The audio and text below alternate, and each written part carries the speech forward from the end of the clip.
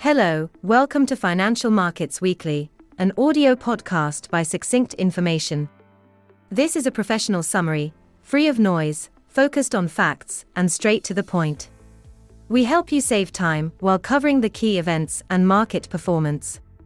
These are the highlights from last week.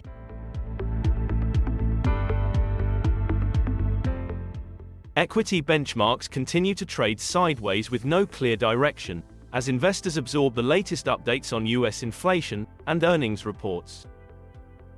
Growth stocks keep outperforming value stocks, with the Nasdaq Composite Index up by 17% year-to-date, compared with a 7% gain for the S&P 500 Index and a flat return for the Dow Jones Industrials. Nasdaq indicators marginally outperformed last week, as giant Alphabet rallied 11%, while Disney pulled value indicators lower. Sector-wise, communications services is the clear winner of the week with a higher than 4% return, and of 2023 with a 27% rally. The banking crisis in the US worsened, and the FDIC announced a special assessment fee for large banks to contribute during several years, to replenish the Deposit Guarantee Fund, which lost $16 billion after the collapse of Silicon Valley and Signature banks.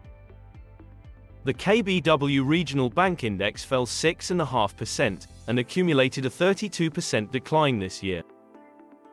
Shares in Bank of Hawaii plunged 23%, and PacWest lost 21% last week.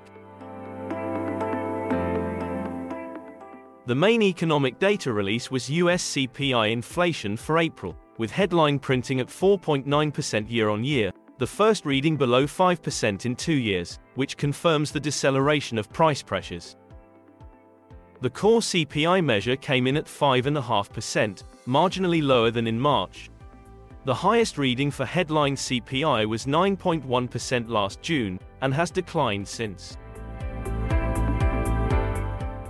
The political standoff in Washington is delaying the debate for an increase in the nation's debt ceiling, and more warnings are being issued that the US could fall into uncharted territory as early as mid-June.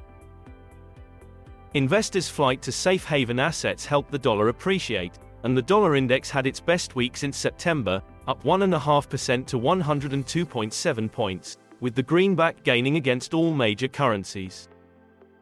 The move was not reflected in bond markets as rates ended almost unchanged, with the 10-year Treasury yield closing at 3.46%. European bond markets were also little changed, with bonds at 2.27% and gilts at 3.78%.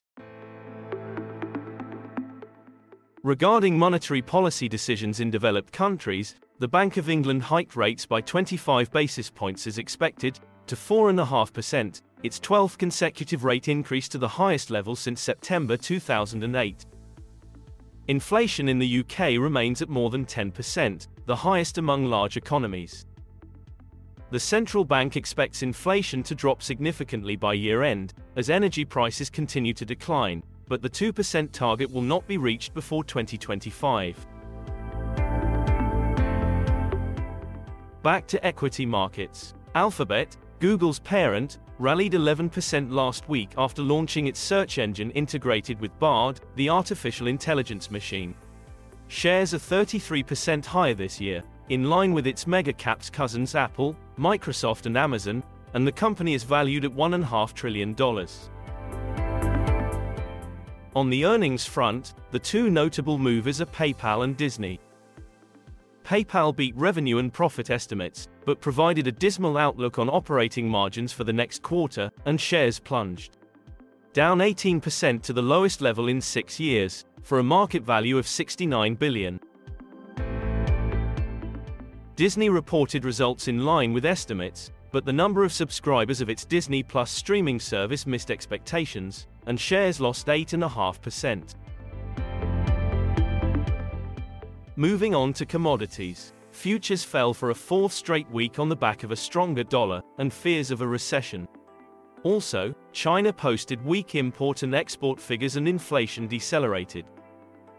Crude oil fell 1.5%, with Brent ending at $74.20 and WTI at $70. Grains and base metals were the notable losers. Copper fell almost 3% and is already 8.5% lower in the past 4 weeks, while nickel and zinc are doing even worse. The London Metal Exchange announced stricter requirements to store nickel in its warehouses.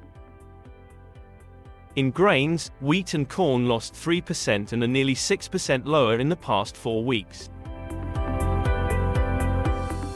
Finally, a few short points on various topics to finish this update. Cryptos fell sharply, with Bitcoin losing 7% to $26,850, and altcoins, Polygon and Avalanche were the weakest coins, down more than 10%, mostly due to the dollar appreciation.